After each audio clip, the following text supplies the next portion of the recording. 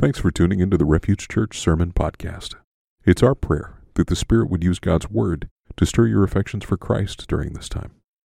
While we're glad to provide this online content, please remember that it's not intended to replace commitment and connection within a local church family. Now, here's this week's message.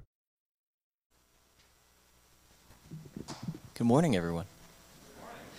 Today's reading comes from 1 Peter chapter 2.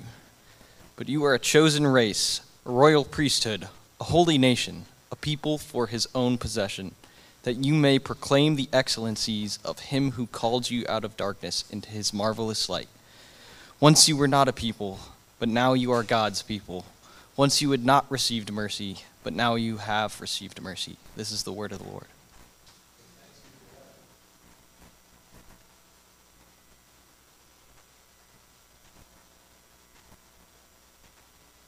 Put on my mask when I stood up and then started walking and took it off immediately. I'm like, well, that wasn't the way I'm supposed to do it. I'm supposed to get up front and then take it off. I apologize for that. Good morning. It's good to see all of you here. Good to see faces. Good to see all of you out there. I wish there was like a hand there waving back. You all could wave back at the desk. That'd be great. Thank you. Makes me feel better. We are working through a sermon series talking about God's covenants.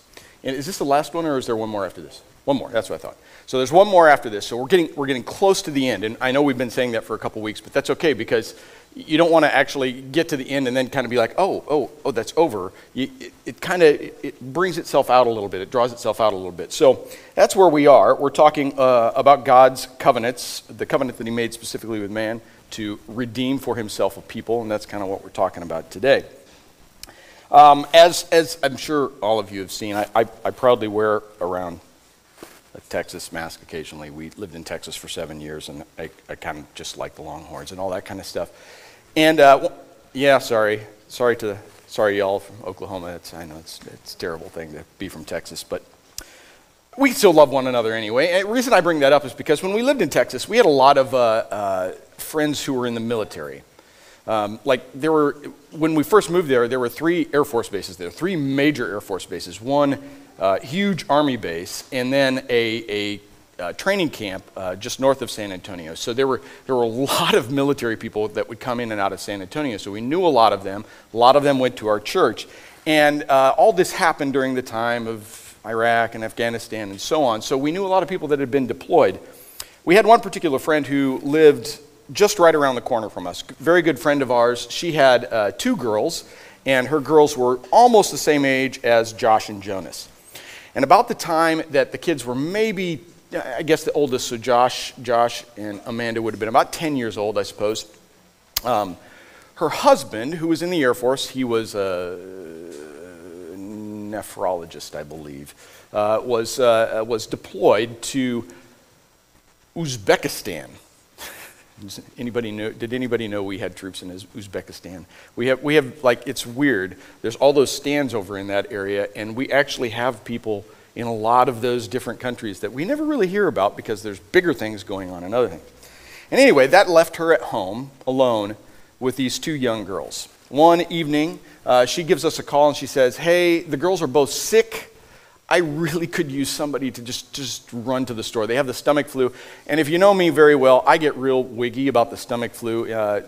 People who know me well know that I start washing my hands just furiously because I don't like to have the stomach flu. Nobody likes it, right? So anytime somebody says stomach flu, I'm like, do I have to come into your house? Do I have to like be there with your kids or anything? Because that would make me panic. She said, "No, I just need somebody to go to the store. You can drop it off. I'll meet you at the door." So I went to the store. I got the things that she needed, and I dropped them off at her door. And she was very appreciative, as anybody would be, any parent would be particularly. You got 2 kids that are sick, and of course you appreciate it when somebody is willing to run errands for you and do things for you. And so in that time, she said to me something that I didn't exactly know how to take. And we say it, I've heard a lot of people say it. I don't know that I have, but maybe I have it. And she said, "You're a saint." And I went,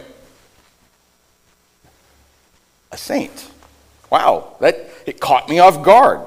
I mean, I've been called a lot of things in my life. Saint has rarely been one of them. In fact, that was the only time I can recall ever being called a saint. Saint is just not something that I thought about myself as.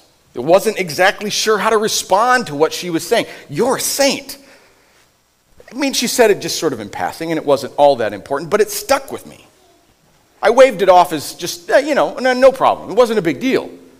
It's not a big deal. I just ran to the store. It's nothing. I'm not a saint for that.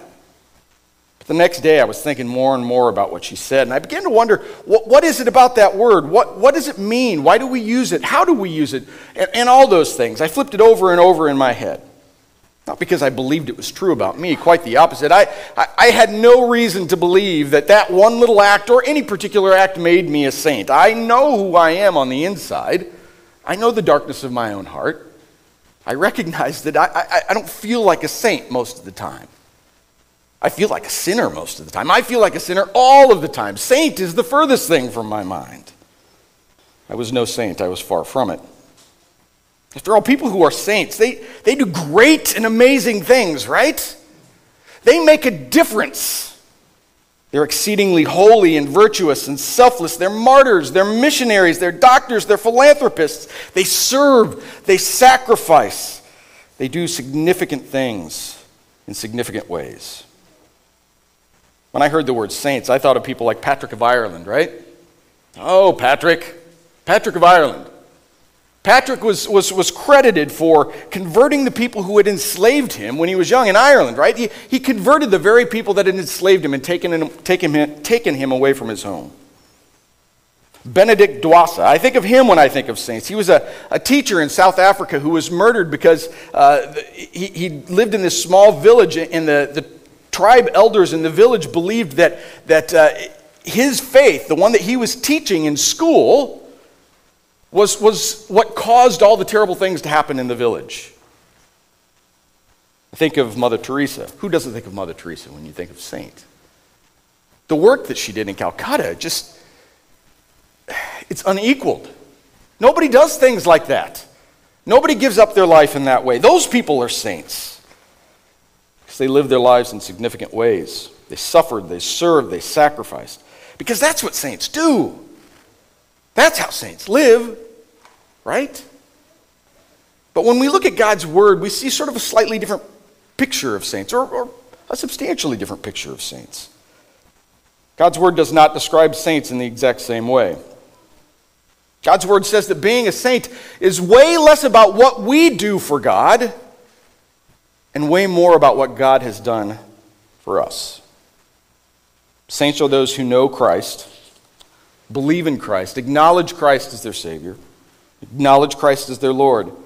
Saints are those who Christ calls to be his representatives here on earth. Saints are those that ultimately Peter is describing in today's passage. They're saints.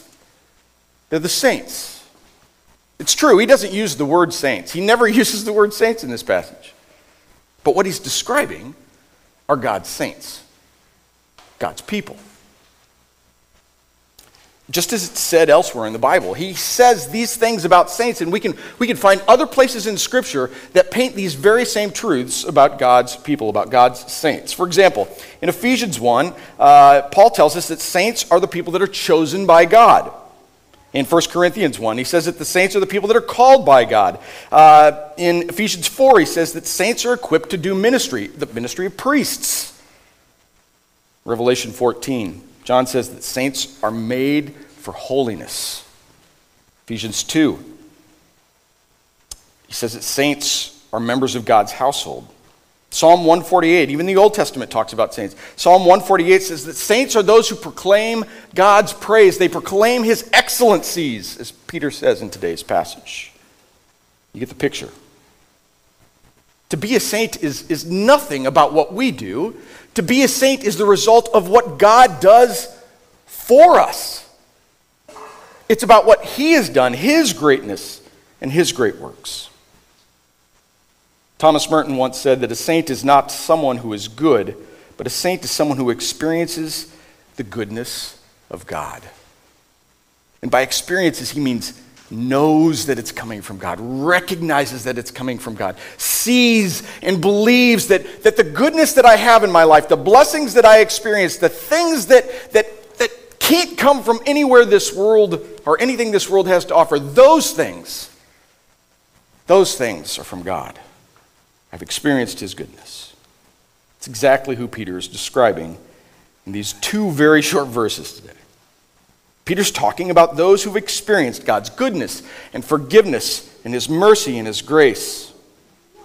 And yet the recipients of 1 Peter were not inclined to believe that ultimately.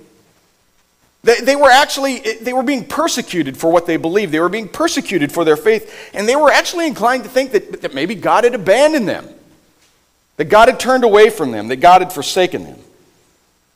But it wasn't true. God had not forsaken them. He had chosen them. Chosen them! God had not given up on them. He had made them into a holy people.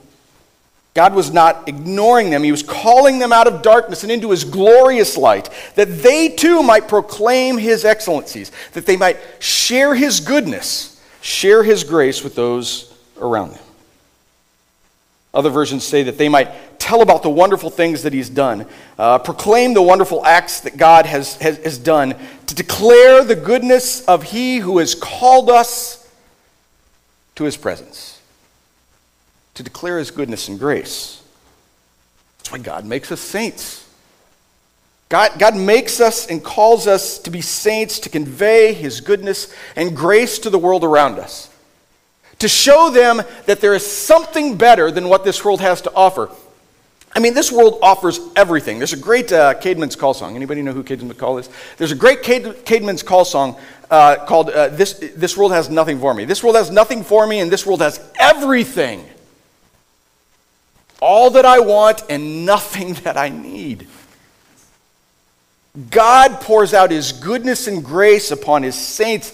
He calls them and brings them to himself to be his people by sanctifying us and declaring us to be righteous through Jesus Christ. Saint is not a person who accomplishes amazing feats for God. A saint is someone who trusts in the amazing things that God has done for them and rests in those and lives out of those and rejoices in those daily. A saint is someone who recognizes God's love. For God makes us saints to convey his love. And again, we look back. We look at verse 9 and 10. And he says, you are a chosen race, a royal priesthood, a holy nation, a people for his own possession. Once you were not a people, but now you're God's people. You're not just any people. You're not just any nation, because anybody can form a nation, right? Anybody can put together a group of people. Anybody can form a club, anybody can form a group, but not anybody can declare to be God's people. Only the people that God says, you're my people. That's what God is calling of his saints. He's saying, you're my people. You are my choice. I choose you. They're accepted, they're selected, they're esteemed to receive God's kindness and his favor and his love. In Deuteronomy 4, Moses explains the same thing, the very same truth about Israel, about God's people, to them. He says, and because he loved your fathers, so there's your love, because he loved your fathers, he chose their offspring after them and brought you out of Egypt with his own presence by his great power. Because he loved you. Because he loved your forefathers, he chose you. He chose you. God rescued Israel from their slavery in Egypt because he loved their forefathers, because he had chosen their descendants to be his people forever and ever and ever and ever and ever. Nothing can separate us from the love that God has for us through Jesus Christ. That was true for them as well. A couple chapters later, Moses goes on. The Lord set his affection on your forefathers and loved them, and he chose you, their descendants, above all other nations. And God's choosing his people was not limited to the Old Testament, obviously. The New Testament, the same truth is made clear time and time again. In Colossians, Paul refers to the believers there at that church as God's chosen people, holy and dearly loved. In Ephesians, he says that God chose them and predestined them to be adopted as dearly loved sons and daughters. Christians in Thessalonica, he calls them brothers loved and chosen by Christ. This loved and chosen, this goes together. You see, this is meshed together in a way that it just can't be separated. The two ideas are synonymous. To be chosen by God is to be loved by God, and to be loved by God is to be chosen by God. That's how Peter's readers would have understood this. They might not have believed it at first because they were experiencing this persecution, but certainly that's what they would have been hearing. They would have read it and they would have said, wait a second, God's chosen us? God loves us? Doesn't always feel like it, right? But God loves us. God chooses us to be saints to convey his love. It reminds me often of my own father's love for me, for all of his kids. Not necessarily particularly for me, but because I'm the one talking, so it would be about me, I guess. As a kid, one of the things I loved to do, despite my short stature, I was always kind of short, is that I loved to play basketball. You know, we had one of those old basketball hoops. Anybody have an old basketball? This was before you could move them. You'd put this huge post in the ground, right? And you'd bury it in concrete, and it'd be 10 feet off the ground, and there'd be this basketball pole there. I think my mother got rid of it like 30 years after we had all moved out. It was a long time standing there because it was just hard to get rid of. It was buried so deeply into the ground. And we had this basketball hoop, and our driveway was uneven, and it had cracks in it, and there were bumps and everything, and so the ball didn't bounce evenly all the time. But we loved playing basketball together. My siblings, my dad. And one of the things that it's the real reason the memory comes back to me. It's not that I really care that much about basketball, but it's because my dad always picked me. I was always on my dad's team. My dad always chose me. I was the shortest. I was the youngest. I half the time I couldn't get the ball even near the hoop. He would have to hold me up into the air, and I would throw the ball up there. Right? But Dad chose me. He didn't choose me because I was a great power forward. He chose me because he loved me. He didn't choose me because he loved my siblings less. But he knew that sometimes, being small, being youngest, being insignificant, it feels like nobody cares. And so choosing me made sure that I knew that he loved me. And it was important to me. I don't know what I would have done if Dad said, I want someone else this time. Darden didn't pan out so well last time. A couple layups missed at the hoop and so on. But my dad chose me. And when I think about that, I go, that's wow. God chose me. God chose you. God chose us to be his people. He makes us saints to convey his love to us, to remind us each and every day that we're not forgotten, we're not abandoned. Life is miserably hard at times. Miserably hard. It just is. You can't get around it. You can't explain it away. You can't pretend it isn't. It just is the way it is. And yet, we should live with this joy that comes from knowing that God chooses us, loves us, and cares more about us than we can possibly understand or care about ourselves. He makes us saints to convey his love. He declares us righteous and holy to demonstrate that we are highly esteemed. We're extremely blessed beyond all measure. Peter goes on to say in verse 9, Peter says that we're a royal priesthood. We're kingly priests. We're not just regular folks. We're priests of the high king.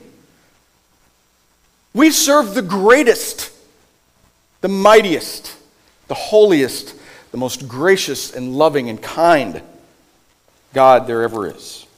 The only God there ever is. We're kingly priests. So we've been talking about these past couple months. We've examined God's covenants and the covenants that he's made with his people, specifically the covenant that he makes to redeem us, to bring us to himself as a holy people, to set us apart for his glory.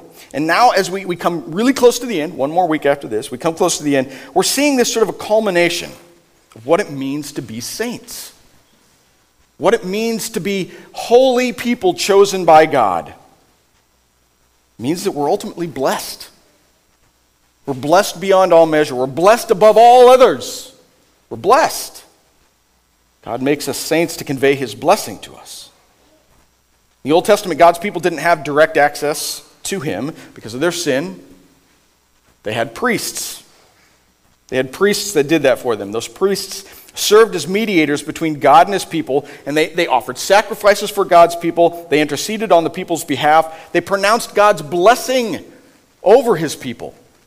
Every time they got together, they pronounced God's blessing over his people and his forgiveness. Jesus changed all that. Jesus turned that upside down because when Jesus died on the cross, he became the great high priest for us. He intercedes perfectly, so we don't need another. And he sacrifices for all sins one time. That's it. It's done. No more need for sacrifices. No more need for intercession in that same way. Our high priest, Jesus Christ, has done that for us. So ultimately, what's left for priests to do is bless. Pour out God's blessing upon the earth. Demonstrate the blessing that Christ is to the world.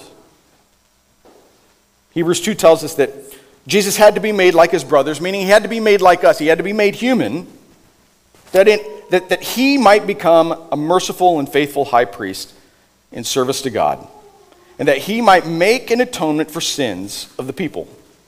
Unlike other high priests, he does not need to offer sacrifices day after day, first for his own sins, because he doesn't sin, and then for the people's sins, because he sacrificed once for all sins when he offered himself up.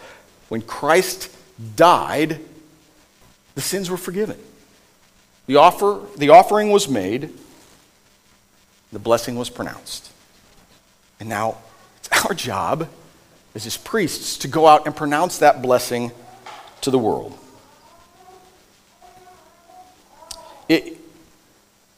We often talk about that right at the end of the worship service. We come up, somebody reads a benediction, reads a blessing. Benediction's a Latin word for blessing. Someone comes up and gives a benediction, gives a blessing. And when they give the blessing, we often say, we don't do this so that you can take God's blessing and kind of keep it to yourself. I've got God's blessing. It's all mine. We pronounce God's blessing over his people each and every time they come together so that they can go out and be a blessing to the world. It's one of the reasons that worship is so important. When we come to worship, lots of things happen here, right? Lots of things happen in worship. Our faith is strengthened, our mind is renewed, our hearts are encouraged. But the point of all that is that at the end we receive God's blessing and we go out and we take all those things and we give them away. We give them away to others. We say, God, I went to church and God poured out into me. And now I pour myself out into the world. Through worship, we're blessed so that we can be a blessing to others.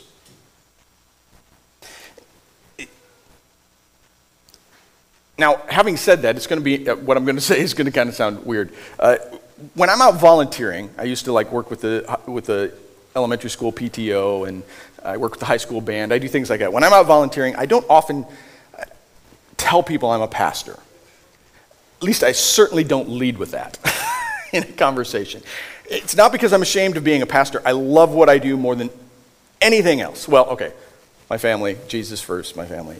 But being a pastor is really high up there, right? You get the idea. I love being a pastor. I love it. And I'm proud of being a pastor. I really am. But here's the thing. Trey can confirm this. I'm sure Joel can confirm this as well. You go out, you tell people you're a pastor, And something about the conversation changes. You might be having a really great conversation with somebody, right? And they're talking, they're relaxed, whatever. And then all of a sudden they go, well, what do you do? And you go, well, I'm a pastor. And so here's what happens. A number of things. They leave. I've had people actually just turn around and go, nah. I've had it happen. It's weird, but you're like, oh, okay, all right, that's fair. I don't take offense to that. They apologize for something that they said earlier that they deem as having been inappropriate to say to a pastor, right? So something earlier in the conversation, like, oh, I'm really sorry I said that. And then they go on saying the same thing over again. But they use words that maybe, they would think that are inappropriate and so on. Or, this is what I find happens most often. People immediately begin to make excuses for why they don't go to church. They immediately, I work a lot on Sundays. Okay, I get it. Hey, I'm not your judge. I'm just a pastor. I'm not your judge. You can work that out with Jesus, right? Not my role. But they do. They make excuses for why they don't go to church. They say things like, well, I really don't get anything out of it, Or I like to worship God in nature. I like to go out and walk around. The golf course is my sanctuary. I've heard that one a number of times. I'm like, wait for that next rainstorm, man. Just don't be out there. That might not be good. They say a lot of things like that, right? And don't get me wrong. It's not that salvation depends on us being here in worship. Our salvation most certainly does not depend on worshiping God. It does not.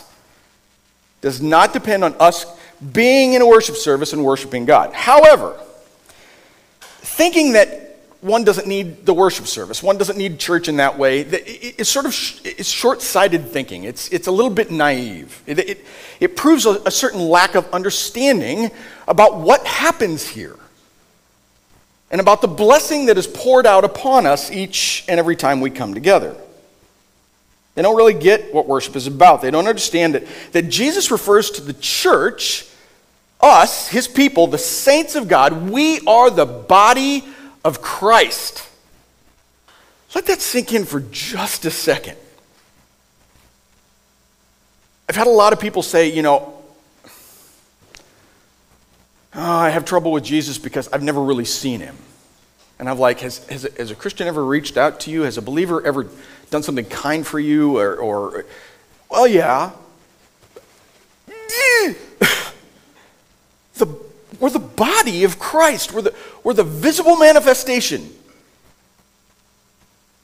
And so when we do things in his name, we are acting on his behalf. We're his representatives. That's why it's so important that we look to him and we go, how do you want me to do this, God? This is a hard situation. How do you want me to deal with this? Because we're the body. We're the body. We're the people of God. And so when we act, we're acting for Christ. And missing that is I don't know. It's sad to me when people miss that. They miss that connectedness because that's important too. That's what happens here. This is how Christ has chosen. This is the body that Christ has chosen to connect his people together. This is the means here. Not the golf course, not any other group you might belong to that loves Jesus and does things for Christ. It's the church. That's what Christ has chosen to do his work. That's what Christ has chosen to connect his people. And as a result, that's where we receive the blessing. The blessing that comes from your hands and your hands and your hands and your hands, and the words that you say to one another and the words that you say to me and the encouragement that we give and the way we build up Trey and his family, the way we encourage them. That's where the blessing comes from. Is this tight-knit group of people who are called the body of Christ, who are called the saints of God. There are many people in my life who have been saints to me.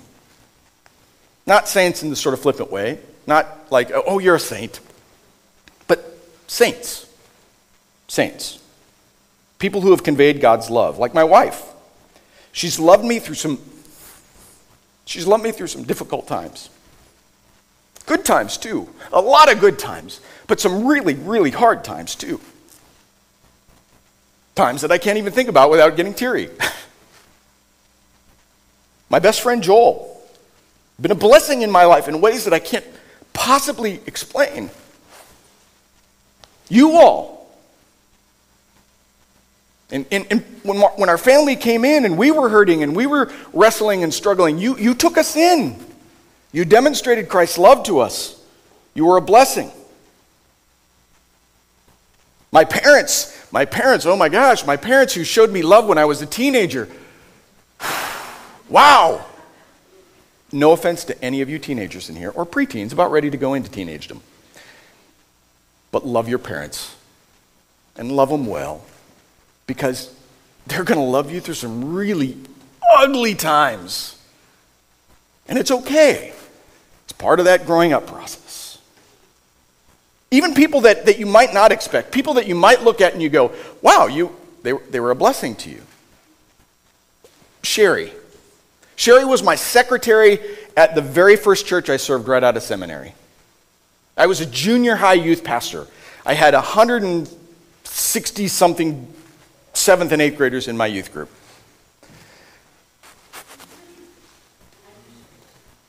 I'm really happy to be here, guys. I love all those kids. They were great at times. But Sherry was my secretary, and she had a son that was about my age. And as a result, she treated me like her son. Really. I was making a list as I was writing this sermon this week, and I just was thinking through all the people in my life, and y'all made the list. But when I got to Sherry, and I was like, I hadn't really ever thought about the impact she had on me.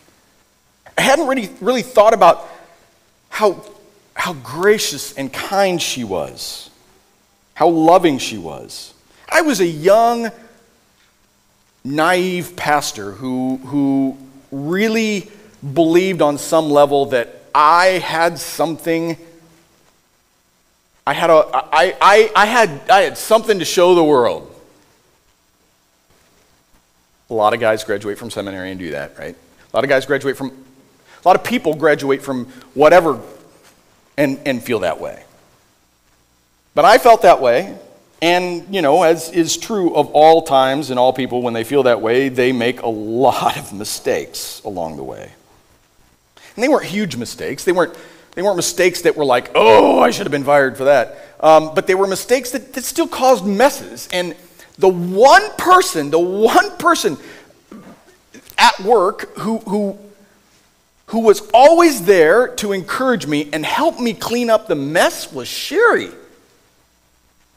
There were times when everybody else was like, you're on your own. But Sherry was like, we'll figure something out.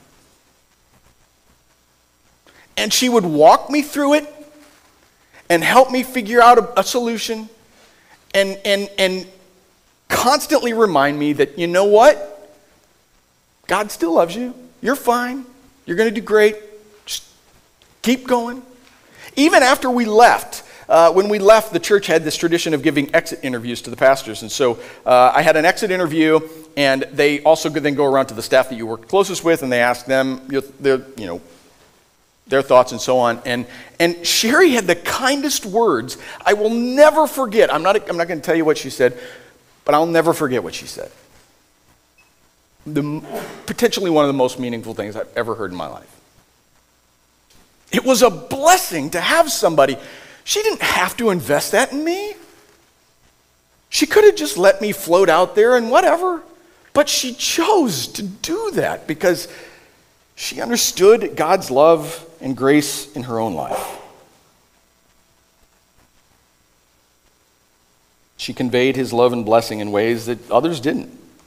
And I've had a lot of people that have done that in my life. A lot of people that have done that in my life. All of them, every single one, saints. Every single one. Not because of the way they treated me, not because of what they did for me, not because of the things that they did for other people, because I wasn't the only person they treated well. But they were saints because they knew the goodness and grace that God had showed them, and they lived in such a way that conveyed that to others. Saints, that's your call. That's your call today. That's your practice for the week. Go and be a blessing of God's love to someone else this week. Will you pray with me?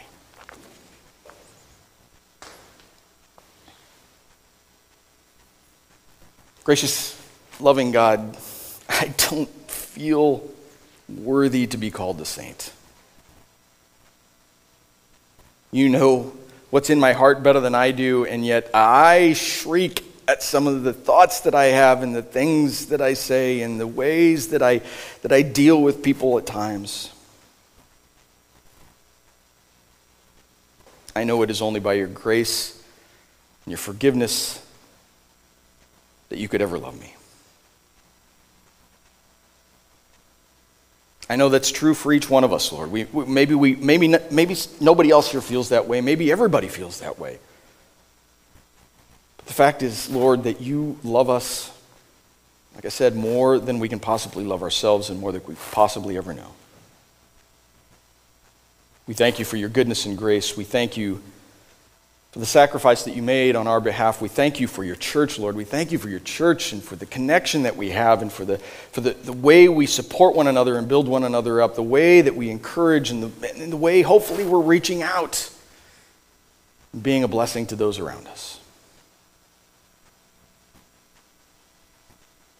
Lord, as Trey said earlier, it's kind of laughable that you would choose to use broken vessels to do your work, and yet that's what you do. Thank you. Thank you for choosing to do that through us. Thank you for choosing us. Thank you for loving us. Thank you for this time together. Thank you for this meal that we're about to receive, Lord. We pray that in all of this, your name would be glorified and honored, and that our hearts would rejoice in knowing you and the love that you have for us. We pray all these things in Christ's name. Amen. Building our identity in Christ for the sake of the world. That's the mission of Refuge Church. For more information, visit us online at seekrefuge.net.